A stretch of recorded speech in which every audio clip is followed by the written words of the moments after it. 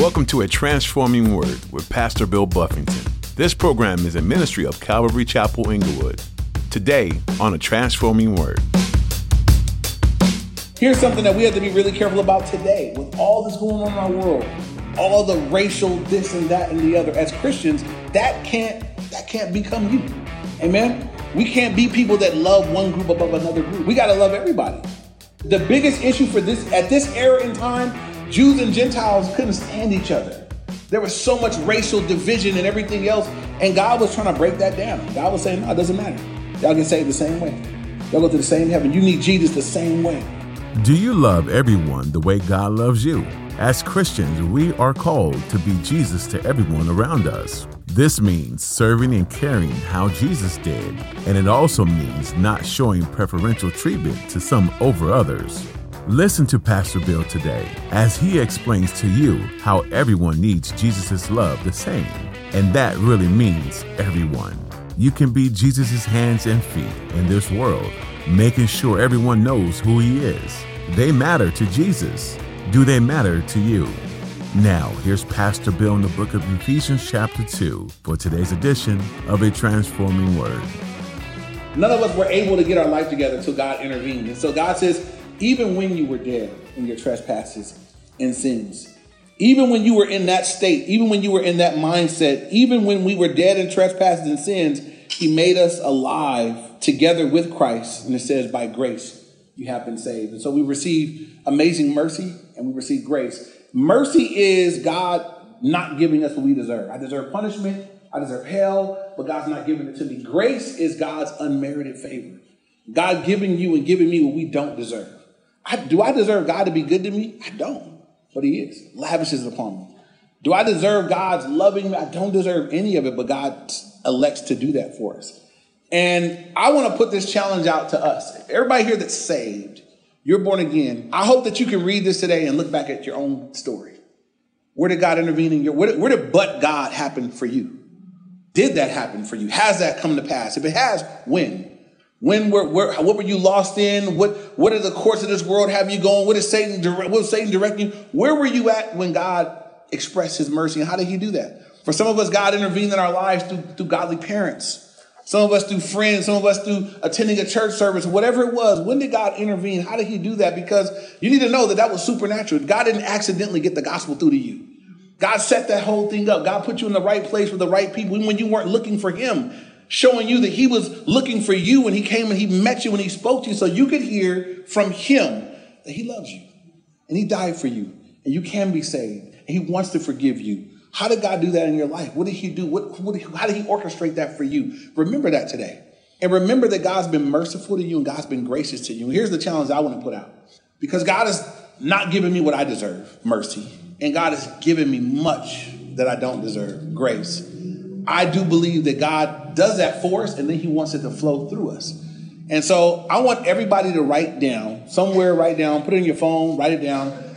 Write down the name of somebody who needs mercy from you. Somebody who, maybe somebody's done you wrong. Maybe somehow they need to be let off the hook. Who needs mercy from you? Who needs to be let off the hook from you? Write them down. And then who needs grace? Who needs you to give them what they don't deserve? And whoever it may be, it could be a coworker, it could be a family, it could be a spouse, it could be a child, it could be a parent, whoever. Who needs mercy? Who needs you to call them and say, hey, you know what? Never mind, forget all that. Just love them in Jesus' name. Right? Who needs you to show them grace? Who needs you to do something for them that they don't deserve in Christ's name? And I want to say this. If you do this, if you follow through with this challenge, or I'm encouraging you to do it in Christ's name, don't do some whack spiritual Christian stuff. Well, you really don't deserve this, but the pastor at church told me to, so here, If you're going to do it like that, just keep it. Don't even do it, You got to do this from the heart, because I'm going to tell you this, right? Sometimes some of the biggest blessings in this life come when I get what God has done for me and I begin to let God do it through me. And when you're merciful for no other reason, I'm going to let you off the hook because Christ let me off the hook. In Jesus' name, I love you. Just forget about it. And you let somebody off the hook. You are Christ working through you. There's no reason why you would do that's a great witness. When you're gracious to people, right? They know they don't deserve it. That's why grace is so awesome, right? If God did stuff for you when you were doing really, really, really, really good, you feel like, that's the least you could do. I mean, I was really doing good, But when God is good to you, when you know you don't deserve it, it's humbling. It's like, man, I just want to do better. It ministers to you. I know I don't deserve it. I believe that God would be glorified through our lives, that we wouldn't just be recipients of mercy and grace, but if we can recall God's mercy and grace in our lives, that we would also extend it to somebody else. Amen. I have everybody's commitment. We're going to show mercy and grace to somebody. Yes? Okay. All right. We don't have to say their names. I don't want you to embarrass nobody, but just do it. But do it in Jesus' name. Don't do no weird, messed up stuff. Do it right. Amen? Okay. All right. I believe as we do that, much as hopefully they'll be ministered to, I know that we also will be ministered to. Anybody here's ever been shown mercy? I received God's mercy. I received mercy in the earth realm too. And mercy always is a blessing. When I know I deserve this and I don't get it, always. Every time in my life I can think where I was just mercy. It's like, man, I look back and even though the people that did it might not have done it for God's purposes, I look back and I think, man, God, that was you. You intervened in that. That mercy they showed me, that's what you are. That's how you are. I was when I was going to Dominguez Hills at one point, I was driving. I had went out on a Saturday with one of my friends, and we were in LA drank all day. I had a little truck, single cab truck, and we're on the way back still drinking. And we got 40s. I have one. My buddy has one. And we're driving. I'm driving down the 91. And for y'all know, I still drive like I used to drive then. A little better now, no alcohol now, So I'm driving bad and the highway patrol gets behind me. And I'm like, oh man, single cab, 40 open, nowhere to put it. I'm like, I'm like, there's no way out of this one. We're going, it's a done deal. And I remember pulling off the 91 on Central. Highway patrol gets out and I just sat it in between my legs. And I'm like, it's a done deal. And the guy looks at my car. He looks down at my buddies. And this is what happened. I kid you not. Took my license registration. I'm like, he's about to call. They're going to come get us, And he came back. He saw my sticker for Dominguez Hills. He said, you're a student at Dominguez? I'm like, yeah. That's where I'm headed back to. He says, and he just made this up in his mind. He's like, it's finals time. I'm like, finals just ended, even though I hadn't really taken any, it had just ended for the people that were taking them. He said, I'm going to follow you in. You're going to park, and I don't want to see this truck out again today. I'm going to give you a ticket for no seatbelt and for following too close, and I'm going to let it go at that. And I was like, cool. My favorite ticket I ever got. I was like, ever get a ticket? Thank you so much for the ticket. But I look back on that, and I just think, that was just mercy. I deserved to go to jail that day. I should have got a DUI, should have went to jail, got my car towed. Didn't happen. Why? Mercy. No good reason, right? Just mercy. That person showed me mercy. That's what God does for no good reason. Why not? Just that God is merciful. And as recipients, and we need to meditate on it. We need to remember it. It ought to soften us up a little bit. That'll keep you from becoming some callous, hard, religious person where you look down at folks. We won't be looking down at folks. We'll be looking to help people. Amen. That's what God did for you. God just reached out and helped you. But grace and mercy to you when you didn't deserve it. And so, once again, verse 4 and 5, but God, who is rich in mercy, because of his great love with which he loved us, even when we were dead in trespasses, made us alive together with Christ. By grace you have been saved. And here's the before and after that we're looking at. Before, we were dead in our trespasses and sins. We were going according to the course of the world, according to the course of Satan. We were conducting ourselves in the lust of the flesh. And since the but God, everything is changing. God made us alive. We were dead. God's now made you alive together with Christ. He's given you spiritual life. In verse 6 now, it says, and he raised us up together and made us sit together in the heavenly places in Christ Jesus. This is also important. When God says he raises us up together, he's speaking to them because they were Jews and Gentiles getting saved in. And God has said, look, I've raised you guys up together, both of you guys. No distinction. Together, we get saved the same way. And so here's something that we have to be really careful about today. With all this going on in our world, all the racial this and that and the other, as Christians, that can't become you. Amen? We can't be people that love one group above another group. We got to love everybody. The biggest issue for this, at this era in time, Jews and Gentiles couldn't stand each other. There was so much racial division and everything else. And God was trying to break that down. God was saying, no, it doesn't matter. Y'all get saved the same way. Y'all go to the same heaven. You need Jesus the same way. And I look at the things happening in our society, and I think so much of it is fueled. So much of what's getting put out, so much of what you see on social media. If you're watching and listening and looking at all these different things, you watch enough of that stuff, you're going to start feeling some kind of way. And you need to be careful that you're reading your word. That you're letting God, that if I'm going to be impacted in how I feel, I need to be impacted by the word of God. I get away from the word of God and start looking at the world around me, it will harden you. The Bible says because iniquity abounds, the love of many waxes cold. You know what? Because as you get out into this hard world, you start looking at what people are doing and you want to respond to what they're doing. And God says, I need you to be with me. I need you in the midst of this hard world. I need you to be a light in the midst of it. And so he says, I raised you guys up. And it's important that he says that he raises us up together. God raises us up a new life, but he does it together. No distinction. And so my heart for us, even as a fellowship, as a church, is that I hate the idea that there would be racism within the church. I don't believe you can be a Christian racist. If you're racist, you ain't Christian. The Bible says, how can you love God whom you haven't seen and not love your brother who you do see? And I got brothers in Christ that are white, green, black, yellow, whatever. You know, you born again of the Spirit of God, we family. We go into heaven together. Amen? And so I challenge you guys, encourage you guys, be careful if the things in this world if that stuff is getting into you, and you're starting to view everything from that vantage point, you need to get back into your book. You need to get back to the word of God because it'll infect you and affect you in a way that God doesn't call you to. It's part of how, it's part of how Satan is kind of moving the course of this world right now. I get everybody fighting with everybody except me. And I'm telling you, he's sitting back somewhere laughing. That he's setting the course of this world. And you look at all this racial division and this group hates this group and all this energy that's going at this. And Satan is like, even Christians are getting caught up in it.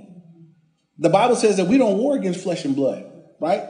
Against what? Principalities and powers and rulers of wickedness in heavenly places. Our battle is spiritual in nature. So if I'm down here in the earth realm fighting with y'all, I'm stupid. I'm losing. I'm not even in the right battle. Satan got you. Don't get got.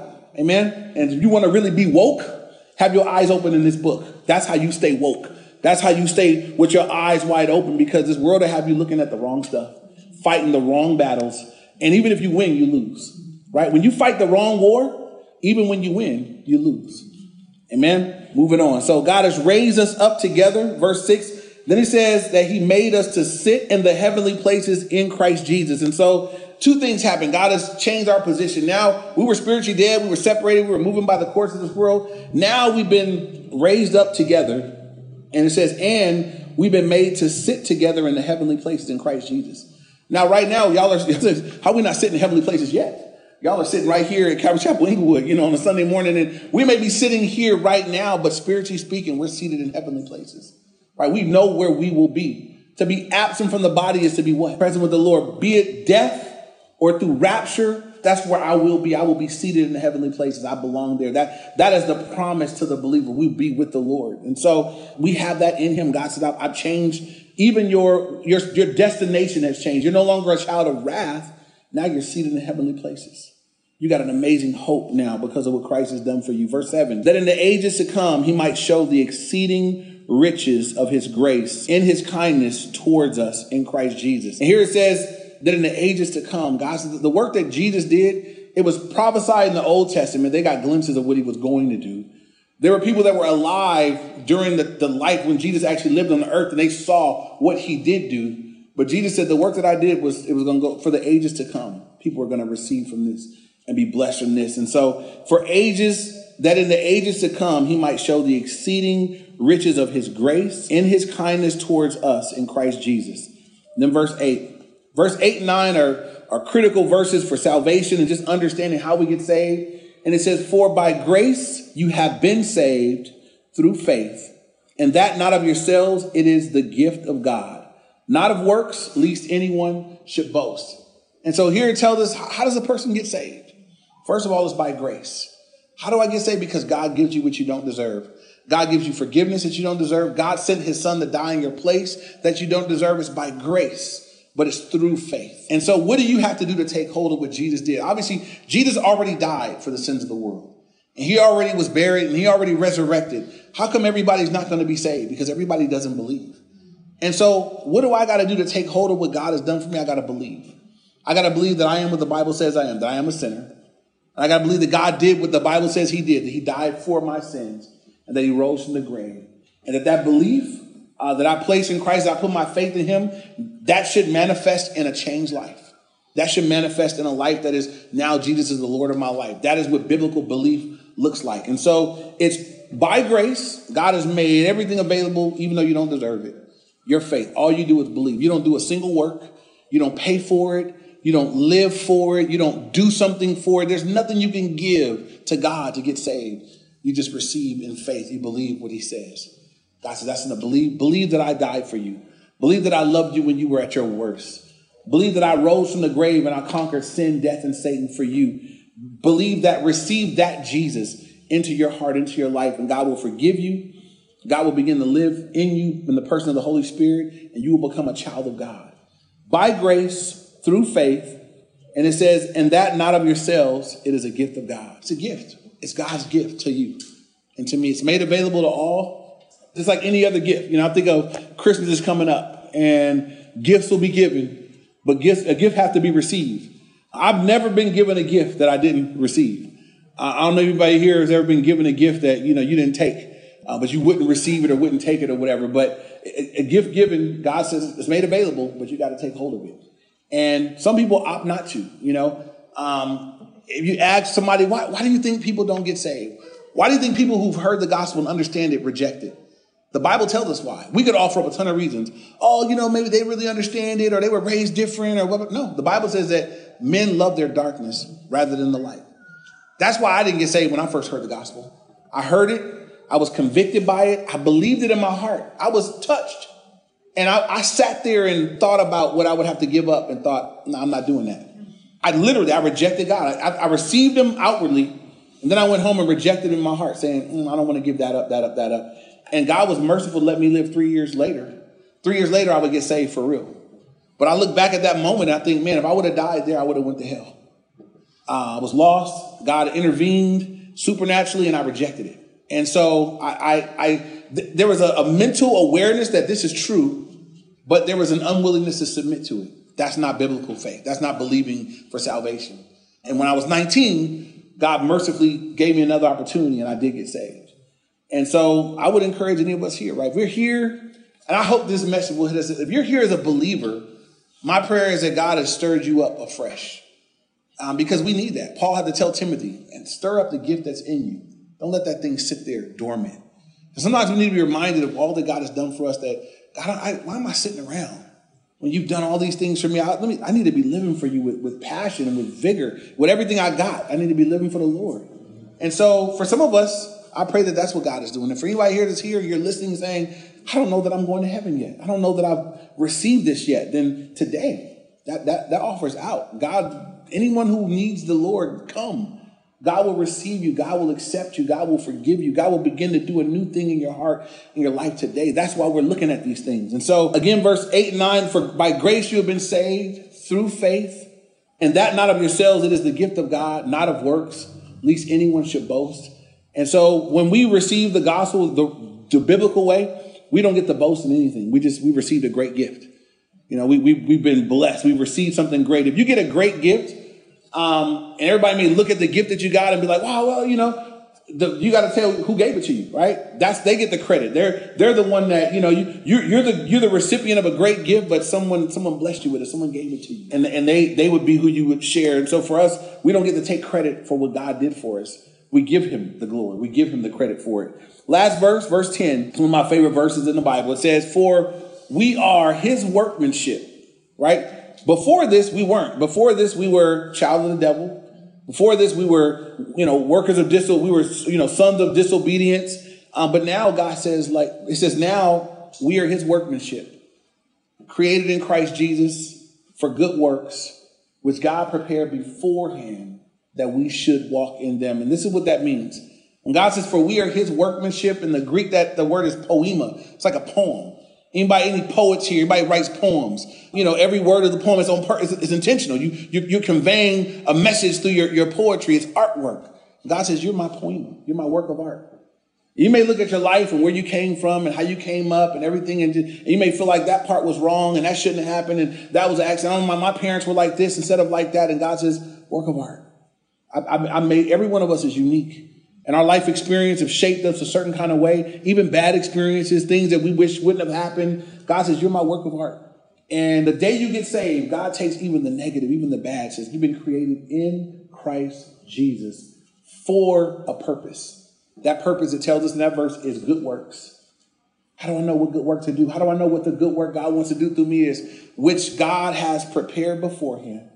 So it's already settled in the heart and mind of God what that good work is. It says that we should walk in them. And so everybody here that's saved now, where at one point in our life the focus may have been, we were pursuing the things that our flesh lusted after and desired. And everybody here did that at some point if you weren't saved. That's what the non-saved life. But now God says, now you have purpose in me. And anybody here that's aware of what that purpose is, if you know what your gifts are, if you know what God has called you to do, if you know this is what God has given for me to do in this life, are you pursuing that? Are you going after that? It says we've been created for good, for the purpose of good works, which God prepared beforehand that we should walk in them. Everybody isn't walking in them, but we should walk in them. And again, I would challenge every believer here. There should be something that we're doing that has purpose written on it. This is what God has purposed for me to do. That we're not meandering out here like people that don't have any focus or direction. God's like, I've given you guys focus. I've given something for every believer to do. If you're writing notes, write down Proverbs 29, verse 18. I'm going to read it to us real quick. Proverbs 29:18 says, where there is no revelation, the people cast off restraint, but happy is he who keeps the law. Old King James would say, where there is no vision, the people perish. But this is a better translation, where there is no revelation, right? Where there is no oracle, no word or oracle of God, no direction from the Lord. It says the people cast off restraint. It means they just do whatever. And that's what people look like without God. They're just doing whatever. And some of you guys could look back at times in your life where you kept trying this door, trying that door. Oh, I think I'm going to do this. I'm going to try that over there. And you're just going and trying and changing your mind over and over and over again.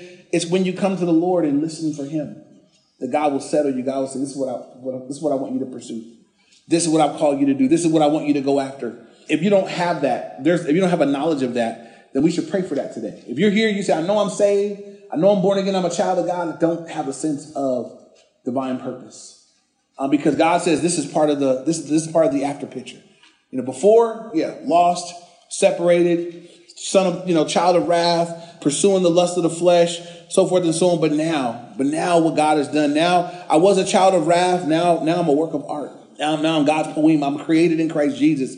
I have divine purpose. I'm no longer lost and without purpose in this world. And so once again, as we look at this before and after, we were dead in trespasses and sins.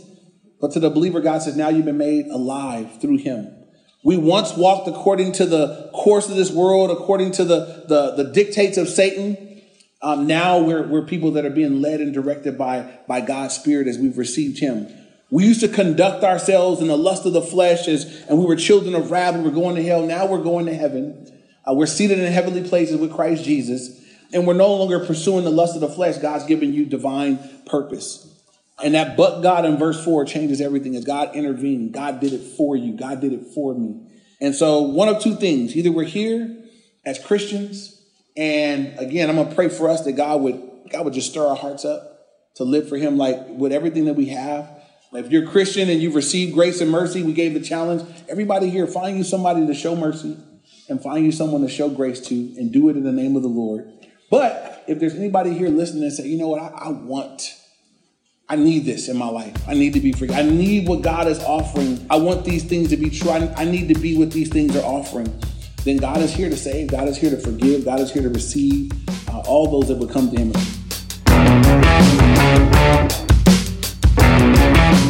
Thanks for joining Pastor Bill on the Transforming Word as he teaches through the book of Ephesians.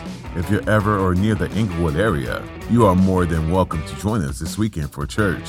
We meet at Calvary Inglewood every Sunday and Wednesday, and you can get more information on our website at calvaryinglewood.org. You also can call or text us, too, for more information. Our number is 310-245-4811. Again, that's 310-245-4811. If you're looking for more resources or ways to connect with us, you can also find us on Facebook, Instagram, and YouTube. Just look for the links on our website. Again, that is calvaryinglewood.org. As you listen to today's message, we pray that it has not only inspired you in your faith journey, but challenged you in your relationships. The book of Ephesians was written by Paul around the time he was imprisoned in Rome. This is one of the most inspiring things about Paul. Even when he was facing some of the heaviest of trials, he was still focused on the gospel mission. He still urged unity. He wrote of patience and love and encouraged people to be as one, just as God the Father is one with His Spirit and His Son. This may seem like an impossible thing to accomplish, but when you're living in the Spirit and by the Spirit, it's easier to genuinely love those around you. Well, that's all we have time for today. But Pastor Bill will have more to share from the book of Ephesians next time on A Transforming Word.